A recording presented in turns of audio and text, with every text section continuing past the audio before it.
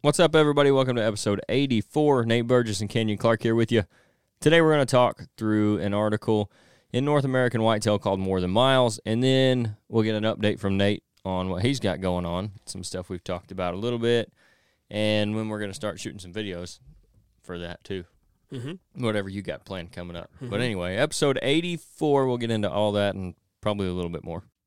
But first, don't forget, if you guys want to support the podcast, we'd really appreciate it. You can also support your deer herd at the same time by going to GrandpaRayOutdoors.com. Grandpa Ray Outdoors specializes in providing the best nutrition for whitetail deer on your property, starting with the soil. They've got a full line of high-quality food plot seed and plant food, so no matter what you're looking for, whether that be fall or spring blends, corn and beans, switchgrass, liquid fertilizer, soil test kits, whatever it is, they've got it. They've got over 14 different food plot blends to choose from, as a matter of fact. So, again, you're not having any trouble finding what you're looking for no matter what it is.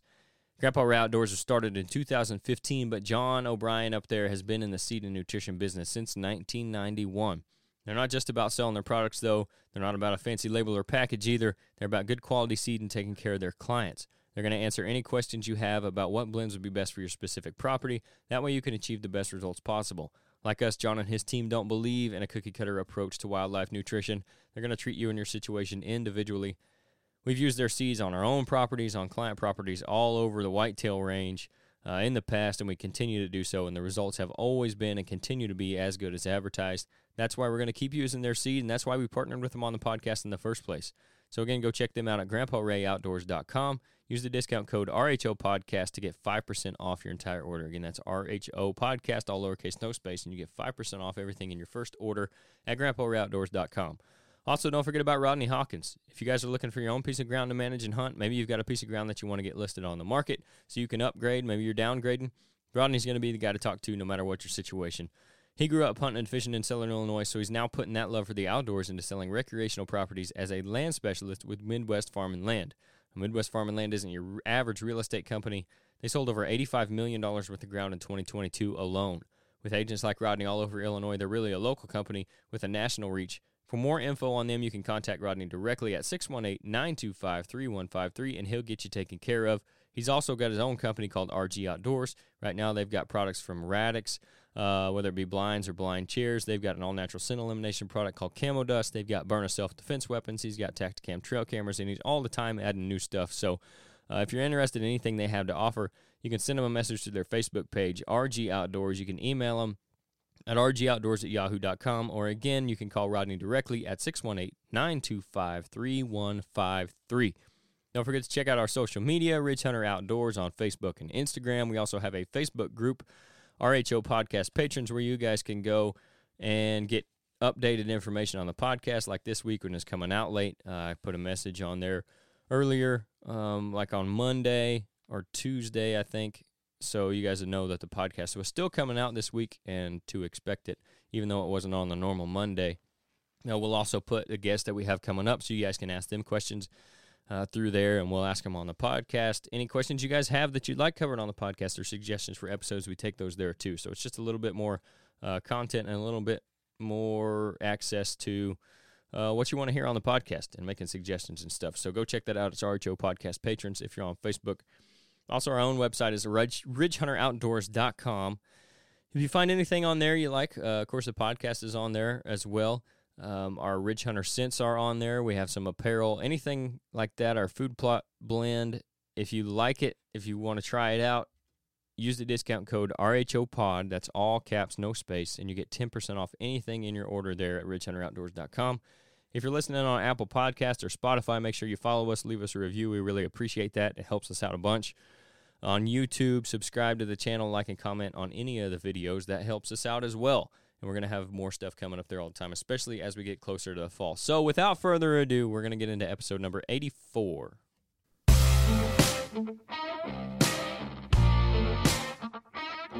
This is the Ridge Hunter Outdoors Podcast.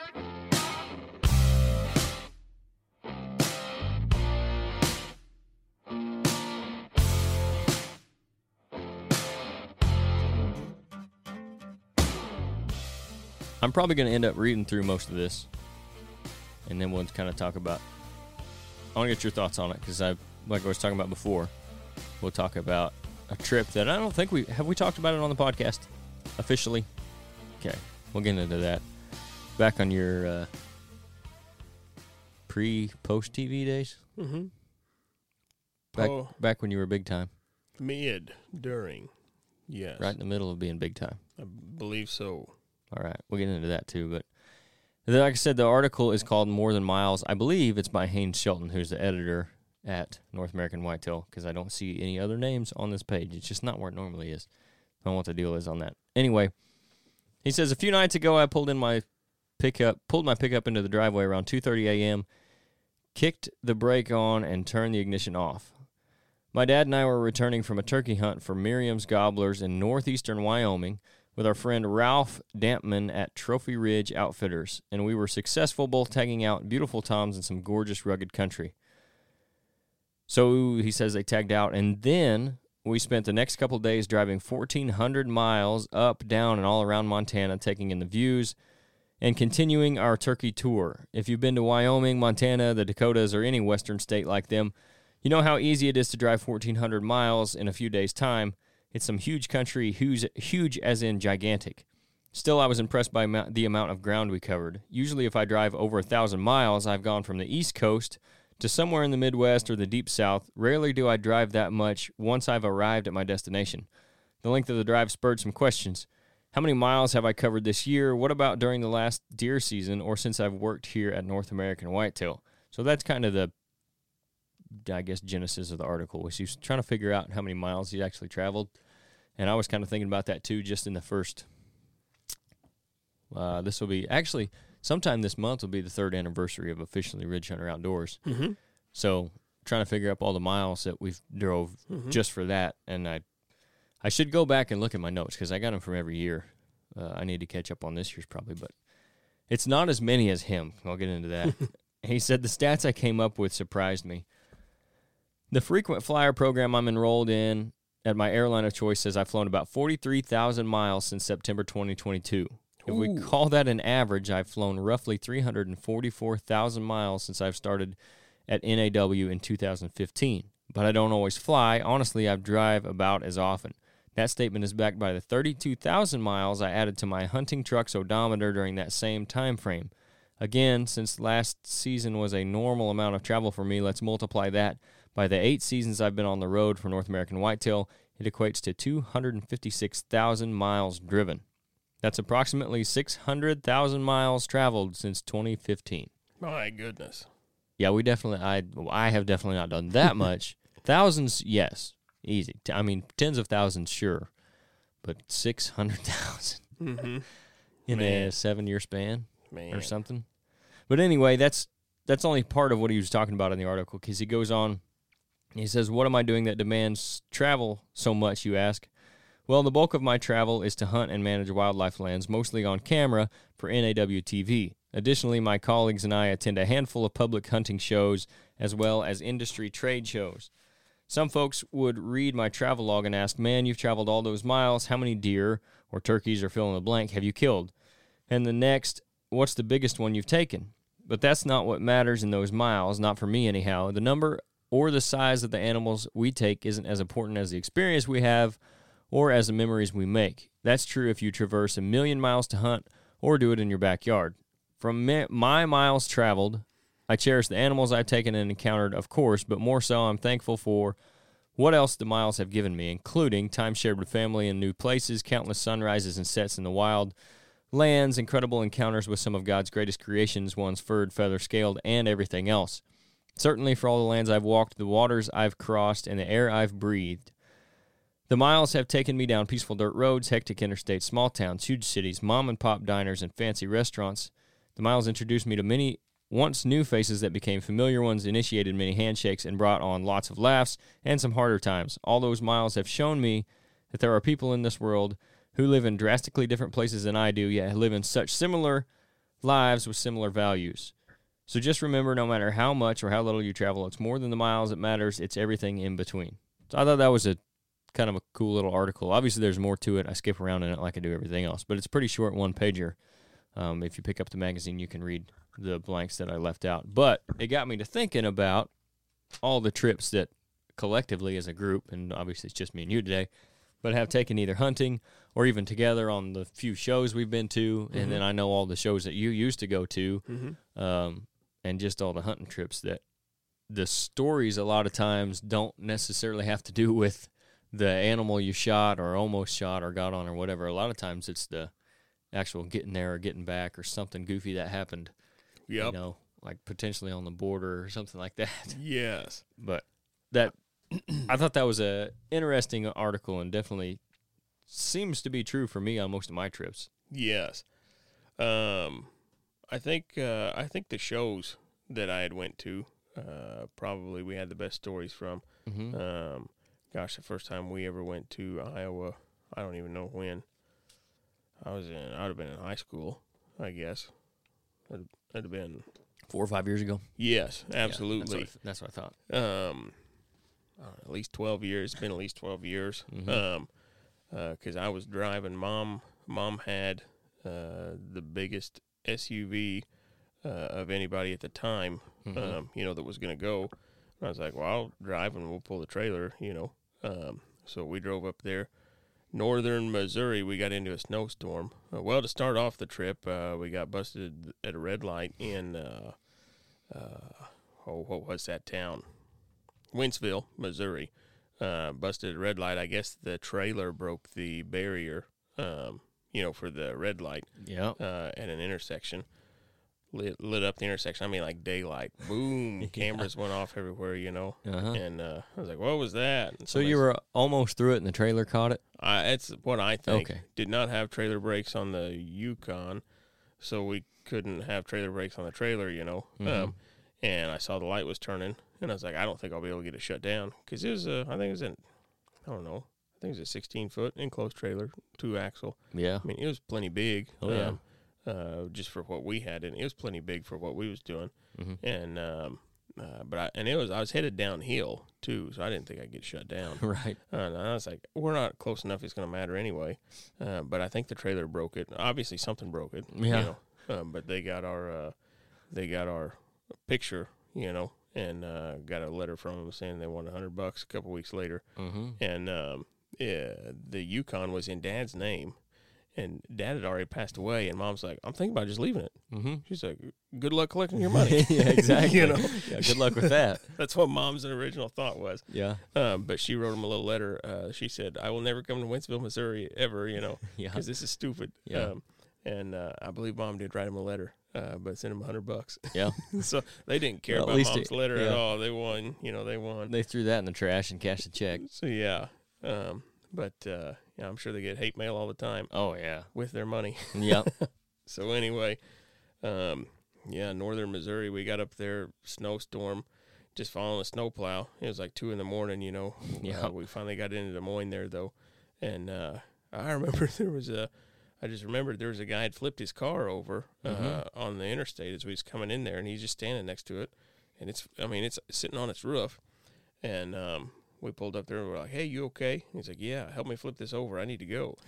And we're like, nah, I don't think we can do that. And he's like, nah, there's 4 of you guys plus me. We'll get it flipped over. Nah, I don't think we can do that. And he's like, well, I need to get out of here. And so then he tried coming with us. Why are you in such a hurry? And we're like, nah, you can't come with us either, But I don't think he wanted anybody in a uniform to know. Yeah. Right. It seemed like one of them deals. So anyway, we're like, sorry, man. We want to make sure you're okay, but it's kind of out of our hands. So he took off walking. He wasn't going to stay. But gosh, we had a lot of fun going to those shows. And I've just been to 2 shows with you now, Iowa both times. And I had a blast both times. Like it's so much fun. It is. And even if it's the same shows, there's always something different. Yeah. Even if not there on the trip, there and back, like certain officers in certain towns that we won't mention their name, stuff like that, like what you're talking about. Yeah. Getting busted on cameras and whatnot. Yeah. I mean, their printers run out of paper. Yeah. But it's a good thing he was a Boy Scout. He was a Boy Scout. He didn't find much humor in that, did he? He didn't. I thought it was funny. Yep. But he was like, yeah, I was. All right, I guess that one didn't land. Yeah. Yep. He said, we were just almost really lucky then, weren't we? Yeah. I said, that was almost convenient. Almost convenient. That's what you said, yeah. And he just paused for maybe half a second. And he said, yep, almost. Yep, almost. His little buddy came. Yep, bailed him out. Brought him some paper. Yeah. That was at like 11:30 that night, wasn't it? Mm-hmm. On our way to the first hotel. Yep. What was the name of that place? What was that town? Was it start with a P? I can't remember. I know. No, that's where we stayed. Pella is where we stayed. Pella's where we stayed. Oh. This is in Missouri. Yeah. I know it wasn't Hannibal.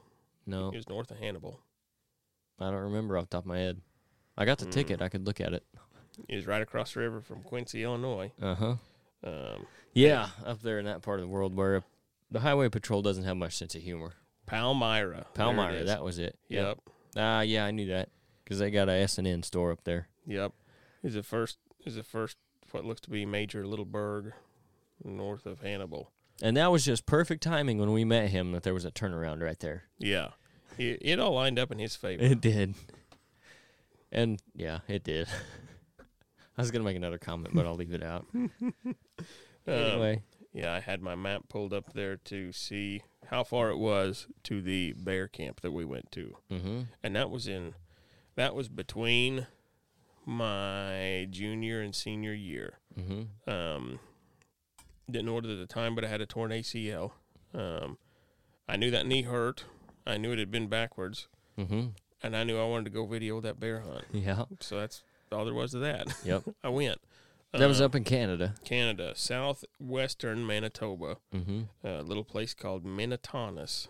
I think is how you said it. Yeah. It's pretty close to a place called Swan River, and not very far at all from Saskatchewan. Yeah. He was in, I'd call it extreme western and southwestern Manitoba. Yeah. That's the trip that came to my mind first when I read that article, because the story you told heading up there and mostly coming back. Yep. But you guys went up there that was Team Harvest Days? Team Harvest Days. To do a bear hunt. Yep. Who was doing the hunting? So I was only involved because one guy that was going to go video, he backed out like 2 or 3 weeks early. Mm-hmm. And I didn't even have a passport. I was 17. Yeah, I was 17.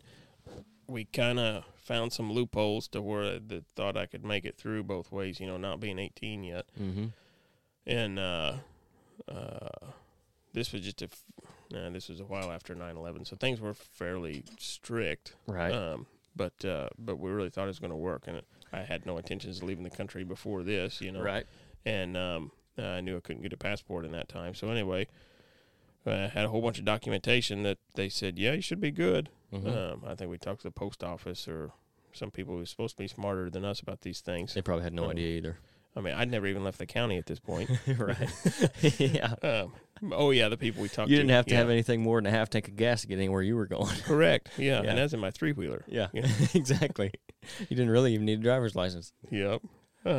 But yeah, you're probably right. The people we talked to, whether they cared, wasn't going to matter to them. No, they didn't care. They just, like, watch this. Yep. So that one guy, he wasn't able to go, and so they was like, "Hey, you want to go?" And so we finally decided I could. Matt, he was one of the main hunters. Mm-hmm. His cousin, who wanted to go, and Matt had already killed a huge bear a couple of years before in Saskatchewan. Mm-hmm. I think they had met this guy, the guide, at a show. I think that's how they found him. Would he have been about your age at that time? Who's that? Matt? He'd have probably been older than me. Slightly? Barely, yeah. I suppose he would have been barely. Yeah. I'm guessing he would have been mid-30s. Mm-hmm. That's probably right. Nah, probably not. He probably would have been my age right now. Well, you're talking 12, 15 years ago? This was 12 years ago. 12 years ago? Yeah. So, yeah, I mean, I don't know what it is now, but I would think that'd be about the right range. This would have been 13 years ago right now. We went in June. Yeah.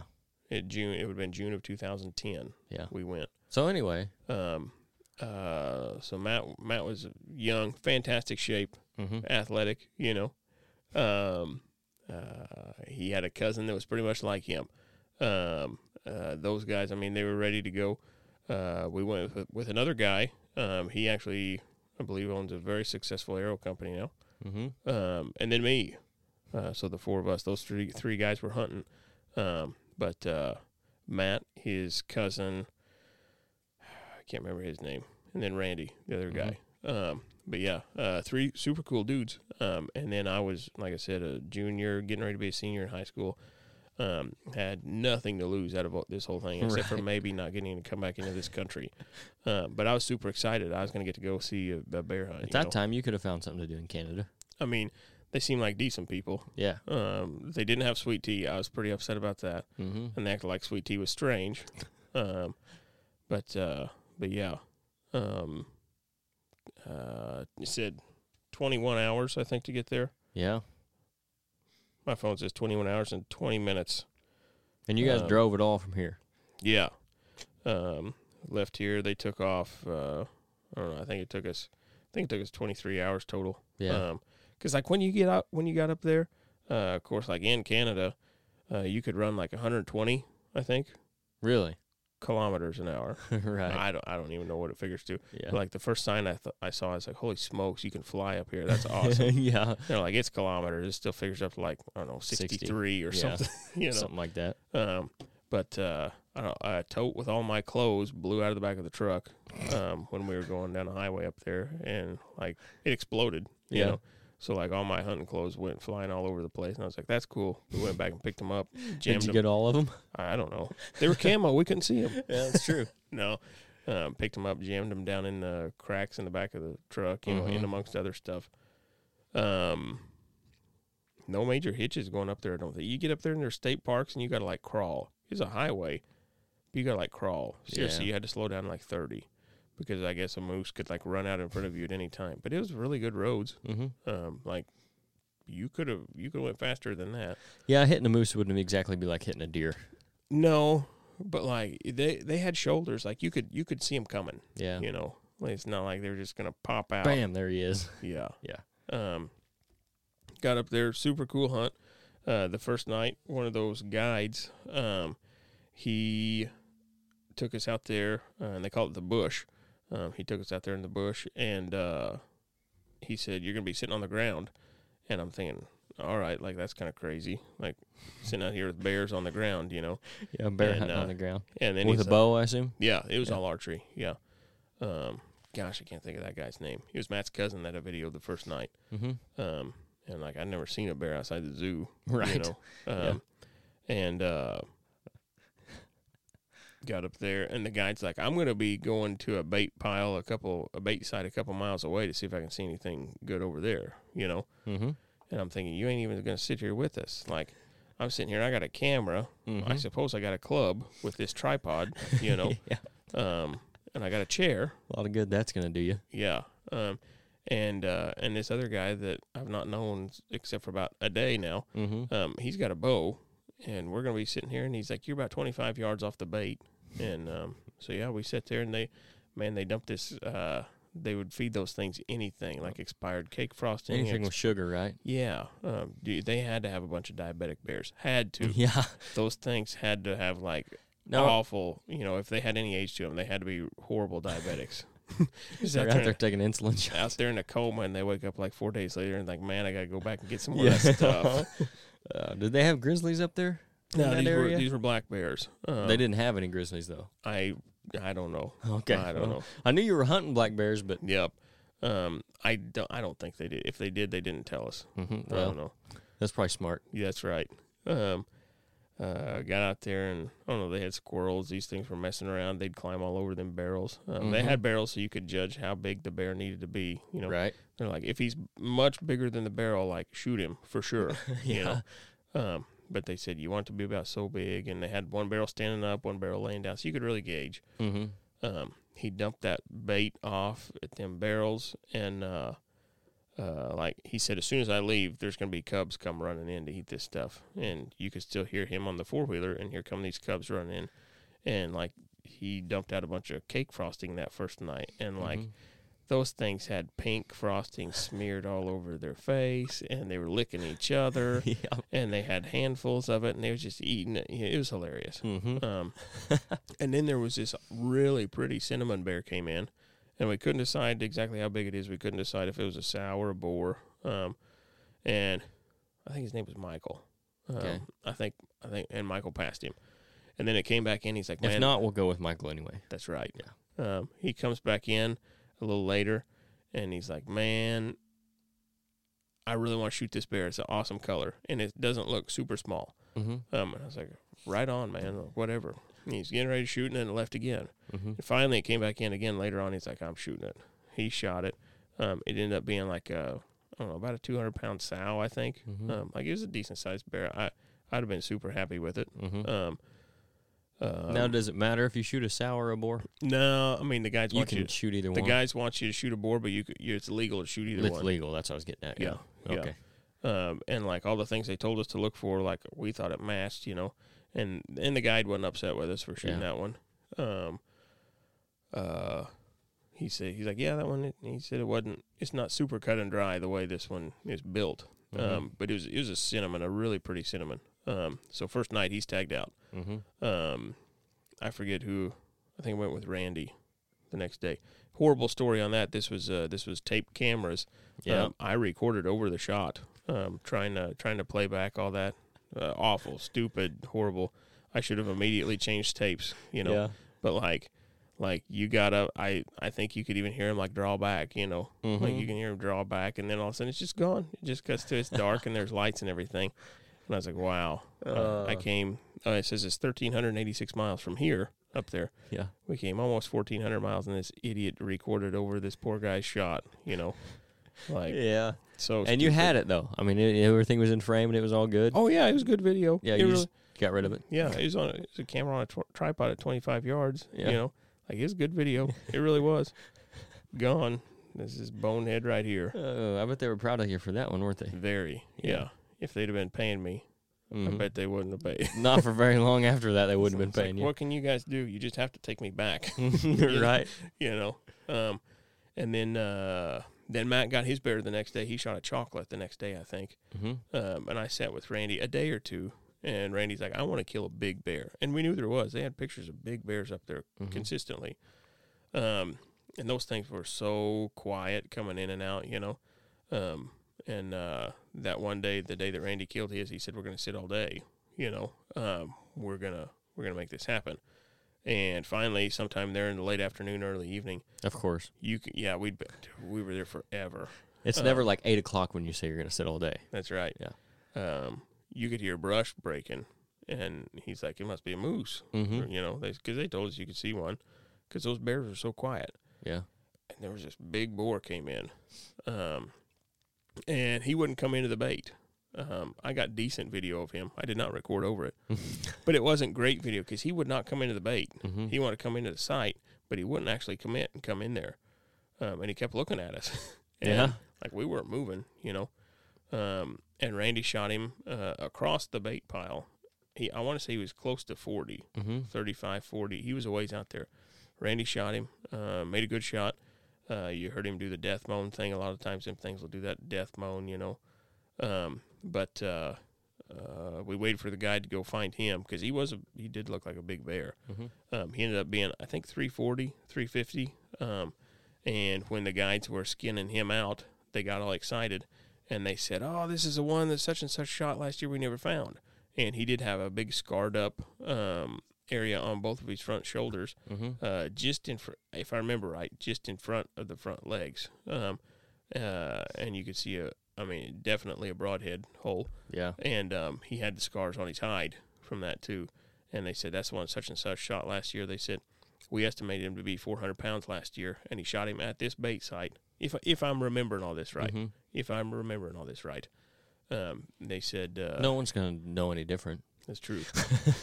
If I'm telling this story wrong, it's my fault. He was 750 pounds. That's right.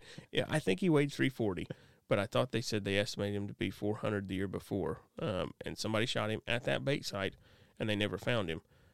So they hit him bad, and they just didn't get him. But if I got shot somewhere, I think I would be real hesitant going back to that place myself. Mm-hmm. So I think I know why that bear didn't want to commit. Yeah. And he kept looking up at us. Now that the more I think about it, of course I had Matt in school. Mm-hmm. The first deer I shot at the cabin that I didn't find was the 148. Mm-hmm. And he had been keeping up with it because every weekend, like every Monday, I'd come in and say, hey, I saw him again this weekend, or I got video of him. Mm-hmm. And then I shot him and told him. And he told me the story of a guy that shot a bear, and it came back, and somebody else killed it. Whoever this was killed it. I'd assume it could be the same one. It could be a different one, but anyway, it would make sense if that was the same story he was talking about. Because I was like, I don't know if he's going to be back. We didn't find him. I don't think I killed him. Yeah. And he told me that. But that could have been the same one he was talking about, now that I think about it. Yep, this bear. And Randy killed him, and they said we didn't know if he'd make it or not. Of course, them guys didn't know where he was hit, but they were excited. They said he was a big bear last year. They said it must have took a whole lot out of him to survive, the winter and everything. And that's understandable. Yeah. But if I remember right, he weighed 340 on the hoof, on the paw. What do you call it? Live weight. Yeah, we'll go live weight. Live weight on the paw. On the paw, I don't know. But that was a lot of fun. And that bear was a lot different than any of those other bears that came in. He didn't care. He came in there, he was breaking brush and everything. All those other ones that they were telling us were probably 150 to 200 pounds, They'd come in real quiet. Mm-hmm. You really wouldn't hear them if they didn't want you to. They'd get up there and they'd bang around on the barrels, when they were... Right. Them cubs would get inside them barrels, and they'd pop back out and they'd just be covered in cake batter or whatever, He probably thought he'd been shot once already. What's the worst that could happen? That's right. He's like noise, yeah. That's right. But yeah, he wouldn't commit to that bait site. He wouldn't commit. Yeah, I'm like you. I don't think I would either. Yep. But yeah, that was my hunt, or the hunt I got to go on. Mm-hmm. But yeah, them guys coming back in the U.S., them guys was, they did not believe me. They split me off from them other guys, and they said, what are you doing? You left the country, you ain't got a passport. At the border. This is the border control guys. Coming back, yeah, the U.S. guys. I was like, man, this was a last-minute deal. There's some, somewhat leniency if you're not 18, best we can tell. I'd really like to go back home, I don't know. But they split me up. They asked me a lot of questions. They didn't want me to talk to them other guys, They split us up, and then finally after a while, they're like, all right, you can go. Yeah, of course, to them, here's this 17-year-old kid that's with 3 other people that he's not related to. Yeah, none of us got the last name, the same last name. Yep, and you have probably very poor documentation in their eyes. Oh, yeah. Look at me. Look at how dumb I look. Imagine how dumb I looked at 17. Yeah, right. No, they were they were very skeptical. They didn't have much sense of humor either, huh? Yeah. The Canadians are like, come in and spend your money. Right. We don't care. Come on. Mm-hmm. Come on. Don't kill anybody. No one's smuggling anybody into Canada, let's be honest. That's right. That's right. They're not fighting. They're not exactly fighting to get up there to Manitoba. Yep. Hey. Yeah. Yeah. It turns out if I'd have flown from Canada to Mexico, I could have just walked across at any point. Yeah, you should have. That's what you should have done. Try the south end of this deal. Uh-huh. As long as you're a decent swimmer, you've been fine. But yeah, they were very skeptical and hesitant. But after a while, they're like, all right, I don't know if they searched the truck. I don't know. Mm-hmm. They took me inside. They got me away from the other guys. They're like, so you have your own little room to yourself? I can't even remember. I just remember being split off from them, and they're saying, like, don't tell them, just simply answer their questions. Just simply answer their questions, as to the point as possible, Just listen to me. I get to ramble and telling all kinds of stupid stuff. In other words, don't waste my time. That's right. Yeah. Don't tell him any more than he needs to know. And answer the question that he asks. This is what the guys you were with were telling you? Yeah. Oh, okay. Yeah. Okay. Yeah, they're kind of coaching me, like, don't say anything dumb. Yeah. I'm like, man, that's what I'm really good at. I say dumb stuff. What are you doing? Well, we're smuggling. I mean, we're coming back from a hunting trip. They said to tell you that's bear blood. What do you mean there's blood? Yeah. Oh, boy. You're going to see some hair in this. They said to tell you it's bear hair. I mean, it is bear hair. Yeah, that could have gone sideways in a hurry. Yep. That's my only time out of the country. They did let me come home. Mom said if they call me and they're like, is he really yours? She's going to say, nah, he's cost me a lot of money. You can just keep him. You can keep him.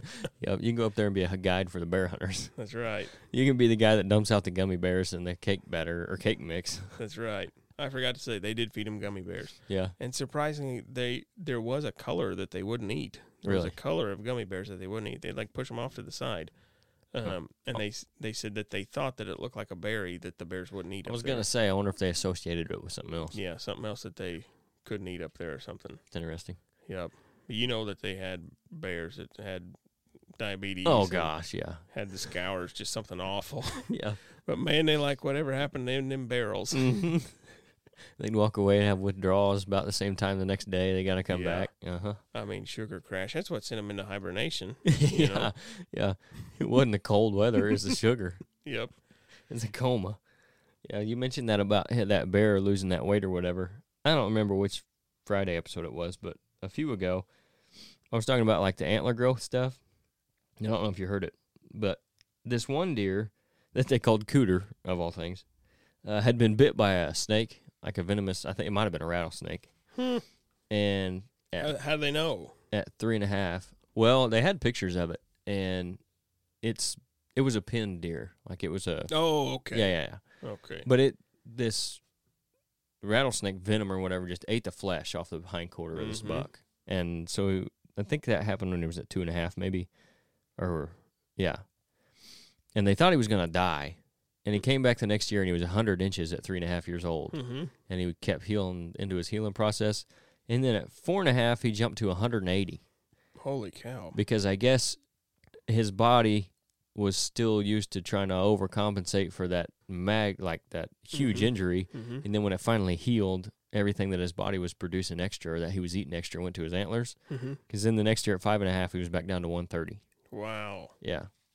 That just made me think of that when you're talking about that bear, because obviously an injury is going to take it out of him for a year. But I just thought it was interesting that, like in that case, his body was still trying to make up for the injury, and when it wasn't there anymore, they figure it went to his antlers, so he jumped 80 inches and then went back down to where he probably should have been at 130. Man. Yeah, it's pretty wild. And they had documented pictures and everything of it the whole time. Pretty crazy. And I suppose his leg somewhat healed up. Yeah. I mean, by the end of it, it looked pretty much normal. Really? By 5.5 or whatever. Yeah. But when for like that first year, they thought it was going to die. Oh, yeah. I mean, it just looked pitiful. Yeah. Like just flesh hanging off and eating it away to nothing. And it made it. I don't know if it would have in the wild, which, I mean, I guess it's somewhat in the wild. It got bit by a rattlesnake, but it was a farm deer of some sort that they were using for research. That just made me think of that. I don't remember. There was a Friday episode I talked about it.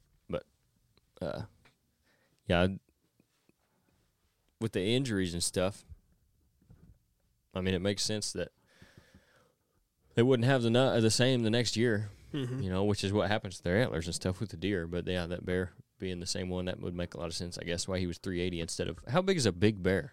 Man, I don't know. Big black bear.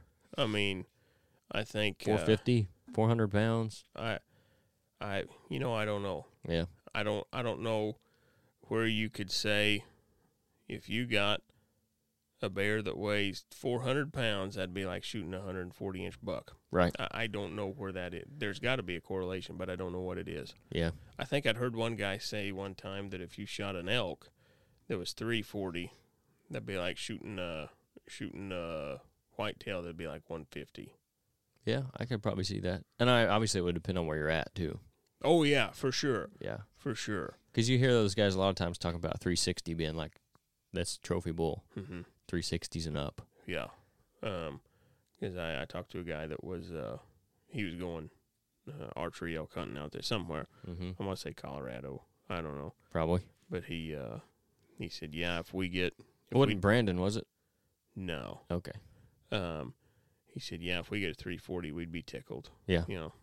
I'd be tickled with a lot less than that. I don't know if you ever saw Rodney's elk or not. But it was just over 200, I think. And I would have been happy with it. It was a 5x5, I think, or I think it was 5x5. Yeah. But he went out there on a rifle hunt and he was practiced up to like 400 yards or whatever is the rifle, and he ended up shooting the thing at 60 yards. Yeah, with his 300. But yeah, that's another one of those deals too. Though he's been out there a couple times, and there's another guy, it's a deer customer that goes out there and hunts, and they'll tell the story like if they kill one, but then they've always got other stories going back to what we were talking about that made the trip. I'll have to tell you about a specific instance on Rodney's that I don't want to say on here. Yep, it was a fixture. Don't leave it that. Don't let me forget that. Nice. But yeah, there's just all kinds of little stuff like that makes the trips worth it. And like he said, even if it's in your backyard or whatever. Yeah. I mean, there's always something. It seems like if you get out there and you do it enough, you're gonna have those stories of the deer that you didn't, maybe not even the ones you killed. Like Dad and Jeff talk about that old doe blowing at Jeff all the time. Yeah. All that stuff. The matriarch. Yes. The one that will find him no matter what. Yep. But speaking of being in your backyard, which is obviously where we hunt a lot, and where you hunt a lot, kind of your backyard. Yep. You were telling me you got the offset disc out there? Yep. I borrowed the neighbor's stump disc. Because, let's back up, because I think the last time I talked about it on here, and the last time I talked to you, you had it sprayed, but you hadn't done anything else to it yet. Yep.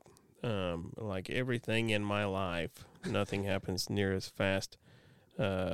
Of everything in my life that I plan solely, nothing happens as fast or as easily as I ever think it should.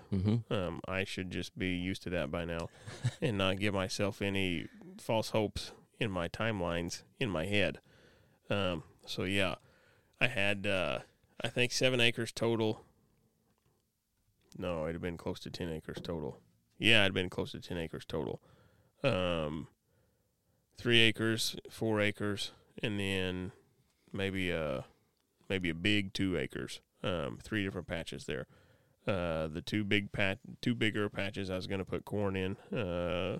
Turns out it's too late to plant corn now because that's what they say. I've not got anything done. That's what they say. I mean, I think I'd probably still be okay if I did it like today. I think it'd still be okay for my purposes. Yeah, you're not going to get. It's not like you're trying to get 200 bushel corn. You might get some corn on it. No, But yeah, I hope I still have a chance with beans. But I wish I do. I know I do. Oh yeah. Well, you could plant those in August. So I hope to get that done still yet. But of course, I had sprayed it. I spent the money on the chemical. I want to salvage something out of it. But this is old sod. This is old CRP. Stuff that I'm trying to get broke up here. And in that small patch, it's between 2 and 3 acres. I know it's not bigger than 3 acres. That's been hay for quite a while, but we're going to abandon that. It's a difficult patch to get to back there for what it is, and it's not very good anymore anyway. Yeah, not really worth the headache. No. So anyway, I borrowed the neighbor's big disc, regular disc, and that sod was so heavy. And so thick it wouldn't even come out of the back gang of that regular disc. The front end was cutting it okay. I left the wings up so it'd cut it deeper, because if you had the wings, if you unfolded the disc, it just right on top. It wouldn't do anything. 6 o'clock. 6 o'clock. Yeah, I forgot to turn that off. Anyway. That disc, it wouldn't do nothing. It just cut little scratches in the ground, so I'd leave the wings up so it'd really cut, and it did good. But it looked like I had a pile of cinder blocks in front of the back gang back there because it just wouldn't go out the back. They were plugging up. So anyway, abandoned that and then borrowed an offset disc from the neighbor, and it was doing good. It was cutting and flipping all that stuff over. Would. Yeah, but holy cow! I done the first round on the worst patch. And then the second time over, it was like driving over cinder blocks at that point, you know. But I was winning. Got everything turned over, turned under, all that sod work turned under. Decent, least, yeah. I've got everything's clumps the size of a baseball to a volleyball. It feels like out there. But I'm winning. I believe now I can get the other disc, that I started with, and I can scratch around out there and probably do some good, especially with this rain that we're getting right now. Yeah, I'd say that'll help a bunch. I should melt it down some, and I can scratch around out there, and I'll probably need to run the cultimulcher over it before I plant it honestly, to try to flatten all that out and get a better. Yeah, get a little better seed bed there for you Yeah. to plant into. Yeah. Because there's a bunch of vegetation, but it was all dead in those patches. Now, the other patch I didn't get as good of a kill on.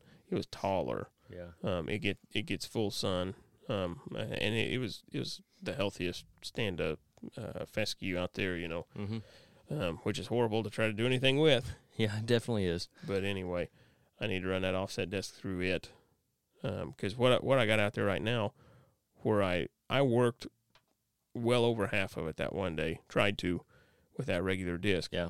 And every round, at least one point, or every pass, at least one point, I had it ball up. So it looks like there's a bunch of foxholes out there from the war, Right. Yeah. like where the guy dug his hole. Bunkers dug out there. Yeah, he dug his hole, and then, of course, he used his dirt mound for protection, and that's what it looks like out there, I mean, you can play paintball out there if you wanted to, and it'd be a heck of a time, because there's just mounds everywhere. You got plenty of cover. Yeah. Uh-huh. So it's awful. What am I going to do with that? How am I going to get them knocked back down, Yeah. I probably ought to take the loader out there and knock them down physically. Probably could. Try to drag them around. Yeah. And then finish working that with that offset disc, and then hit it again with the regular disc. Mm-hmm. Hopefully in the next 2 weeks I can get all this stuff done. The neighbor did use a planter the other day. Yeah. He did plant, so go ahead and plant a little bit of corn a while back. Planter worked good, so that's good. So that's where I'm at with all that. Yeah.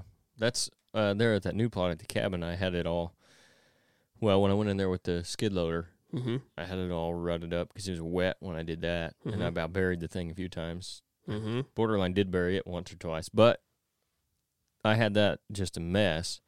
Unfortunately for me, since it was still kind of wet enough, I went in there with the disc and ran over all of it just several times. And it evened out good just with that little disc I got. Of course, it's not a very big area. And again, it had dried out a little bit, and it was hard in places. There were some good chunks of dirt.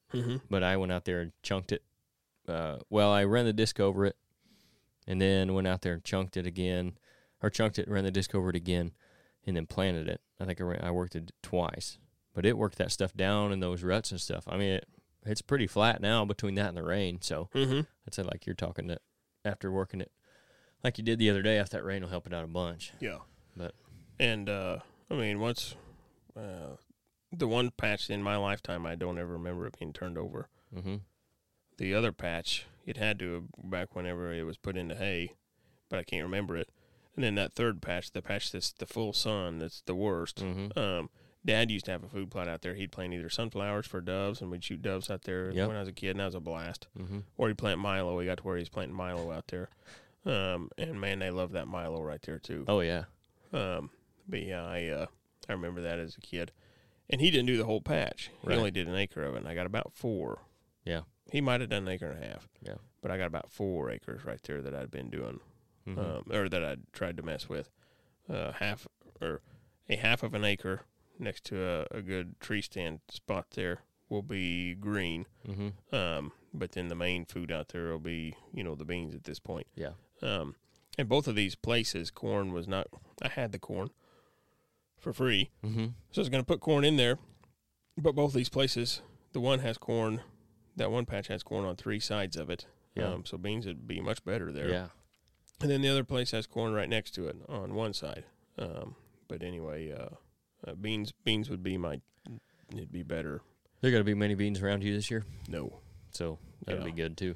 Correct. And you'll be on the right rotation then. Correct, yeah. Next year I can do corn or Milo, and I'd just be better off. Yeah. I think. The stand of Milo, well, I'm going to check it today or tonight if I get out there in time. And then Jeff's, of course, turned out a lot better than his corn, but we talked about that Sunday. And then we talked about it on the podcast, too, what we think happened there. But, I mean, so far, even as dry as it's been, it looks like we got good stands of Milo. Yeah, I think that rain came just when it had to for anything to work out this year. Yep. I haven't checked that plot, like I said, since the last rain, so I'm excited to see it. And I put buckwheat down, so I want to see if it's getting started yet or not. I don't know if it will or not. It got a little bit of rain shortly after I planted it, but then it didn't get a big rain till here, last weekend? This past weekend or something? Yeah. That Friday night? Thursday No, you guys missed it on Thursday, didn't you? Yeah, I think so. You guys missed that Thursday. We got it Friday because that's when we were supposed to be in Fairfield that night, I believe. Saturday. That's right, Saturday. Yeah. So anyway, I'm excited to see what that looks like. But yeah, we need to get out there when you do that again and get some videos done. Yep. That way the people can see it. Yep. At this point, well, if you want to see some of the plots, you can go back and watch the videos from last year. We did do a couple out there. But and these are all going to be in new areas. These are none of the ones from last year. But yeah, I do need a video. I thought about taking some pictures yesterday, but I was in a big hurry. And that disc, you can't be in a hurry with it. No. That thing is not very big. I thought it was bigger than it was. How wide is it? I don't know. Not wide enough. Smaller than the tractor. Yeah. No, I was pulling it with that tractor I was pulling it with is really wide. I mean, it's got like a super wide front end. I don't know. Is that the neighbors? Yeah. Yeah. I had the cab tractor, and that was all right. That's the way to go this time of year. Yeah. Yeah. I still got plenty warm from the sun shining in there. Oh, yeah. I still got a little bit of red on my arms and my head.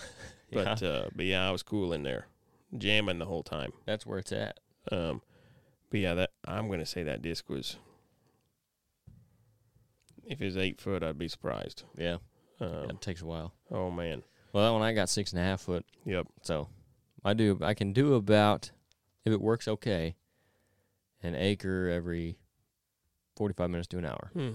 I think I was about an acre an hour last night. And that's if I'm lucky. That's cutting it not quite in half, but close.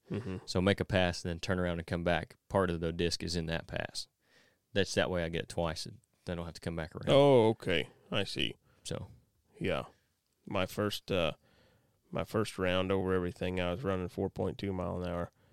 Second round, I had to slow her down to about 3.6 because it was just beating the tar out of me. Yeah, now then when that's happening, it's a different story. I can't do anywhere close to an acre an hour probably. Because I've done some of those too where guys that I've done work for have went in and mowed it in the springtime and just rutted it all up to heck. Ooh. Yeah, and then spraying it on the four-wheeler is rough enough, let alone, and it's not nearly as bad as being on that tractor. We built a rack for the sprayer on the tractor, and I went and sprayed a field like that they'd rutted up in the springtime. It was awful. Yep. The sprayer we had to strap down to that rack, and it was bouncing off of there.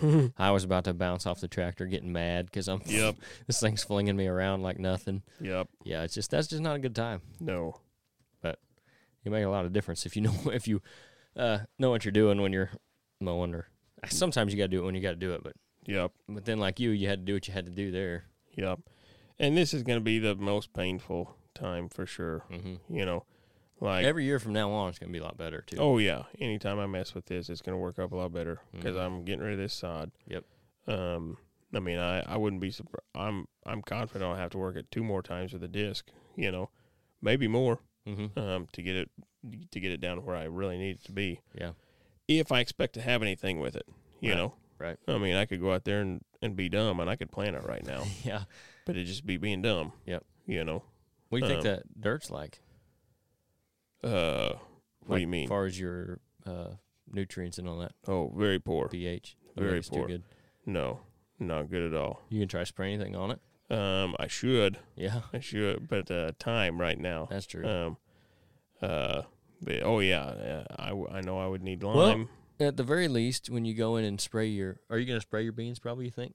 Should. You can go in with that Plot Max and that over the top stuff. Clover Fuel. Yep. The Plot Max is for your pH, and then the Clover Fuel is just potash, so it'll help the beans shoot up too. Yeah. That's what we did at Jeff's last year, and actually noticed a big difference after we sprayed it. Yeah. One, you're getting rid of the weed competition with the chemical. Yeah. But then that stuff gives it an extra shot in the arm. Yep. Yeah. If it's possible to give them steroids, I need to do it. Yeah. Give them every chance they got. Yep. A lot of times that's the way to go, too, I think, on especially like a food plot. First year with the way fertilizer prices are. And they're not as bad as they were a couple of years ago, but it's still not cheap. Yeah. So if you can get that liquid stuff and put on there and just make it through, and then you can little by little put fertilizer down on it. Yep. Which I did put a lot of lime down this year, actually, Pell line that I bought last year on that new plot, Mm-hmm. And a couple others. And then, like, I put some nitrogen on that Milo Mm-hmm. last 2 weeks ago or last week or something. Yeah. But anyway. Yeah. Gosh, I'm sure I need lime on everything. Mm-hmm. Because I don't know what sitting in grass like that will do to it mm-hmm. for that long, I probably should know that, but I'm sure you could look it up. Mm-hmm. I don't know how that affects it completely. Yeah. Was there? It was just grass, right? There's no clover or anything in there at all. No. Yeah. A lot of that hilltop was that viney stuff. Yeah, that you talked about before. We come up with Japanese honeysuckle. Yeah, is what we called it. Yep. Yeah. That first time I run that disc over it, it was so thick out there in one good spot. Mm-hmm. Probably half an acre. It was so thick out there, the disc wouldn't even run through it. It cut all the stuff on top, but it wasn't stout enough to cut all that and the dirt. Yeah. So then the second time over it, right, he finally started working it under. Mm-hmm. But yeah, he was mean. Yeah. It's like carpet. Oh yeah. Yeah, it's hard to cut that stuff, just, even if it's dead sometimes. Yep, and just useless. Mm-hmm. Yeah, it's not good for anything. Nope. Yeah, I had. Of course, it's been mowed every year, but there were some stobs out there, and I'd be looking at that dirt. I was turning it over, and I was cutting autumn olive stobs. Mm-hmm. And I'd see roots in there as big as $50. Mm-hmm. That I was cutting through there, and I was just tickled. Yeah, turn all you suckers over. Get rid of all of those. You can absolutely. Yep. Or you'll end up like that mess I got over there. I've never seen any more mature autumn olives than what you got over there. Yeah, I'd like to kill every one of those things. Yep. You're slowly working on it. I am. I got rid of another quarter acre of them this year. Yep. I'm up to a half acre of them gone. Yep. On 10 acres. So percentage-wise, that ain't bad. Yep. But so that's kind of where we're at, I guess. Mm-hmm. Yeah. I still need to cut trees down in that woods. Yeah. I still need to open that up. Yeah. I suppose I still got time to do that. I suppose I can do it at any time. I would think so. For what I'm trying to do, I don't expect any of them to hinge. You're gonna miss some of the growing season at this point, but yep, there's still some left. Yep. And even the fall, you'll get some. I think just the sunlight hitting the ground. Yeah. If not new stuff, at least what's there will get more sunlight and grow up taller. I would think. And at this point, I got leaves on all the trees. I'd have a lot of what do you call it? Horizontal.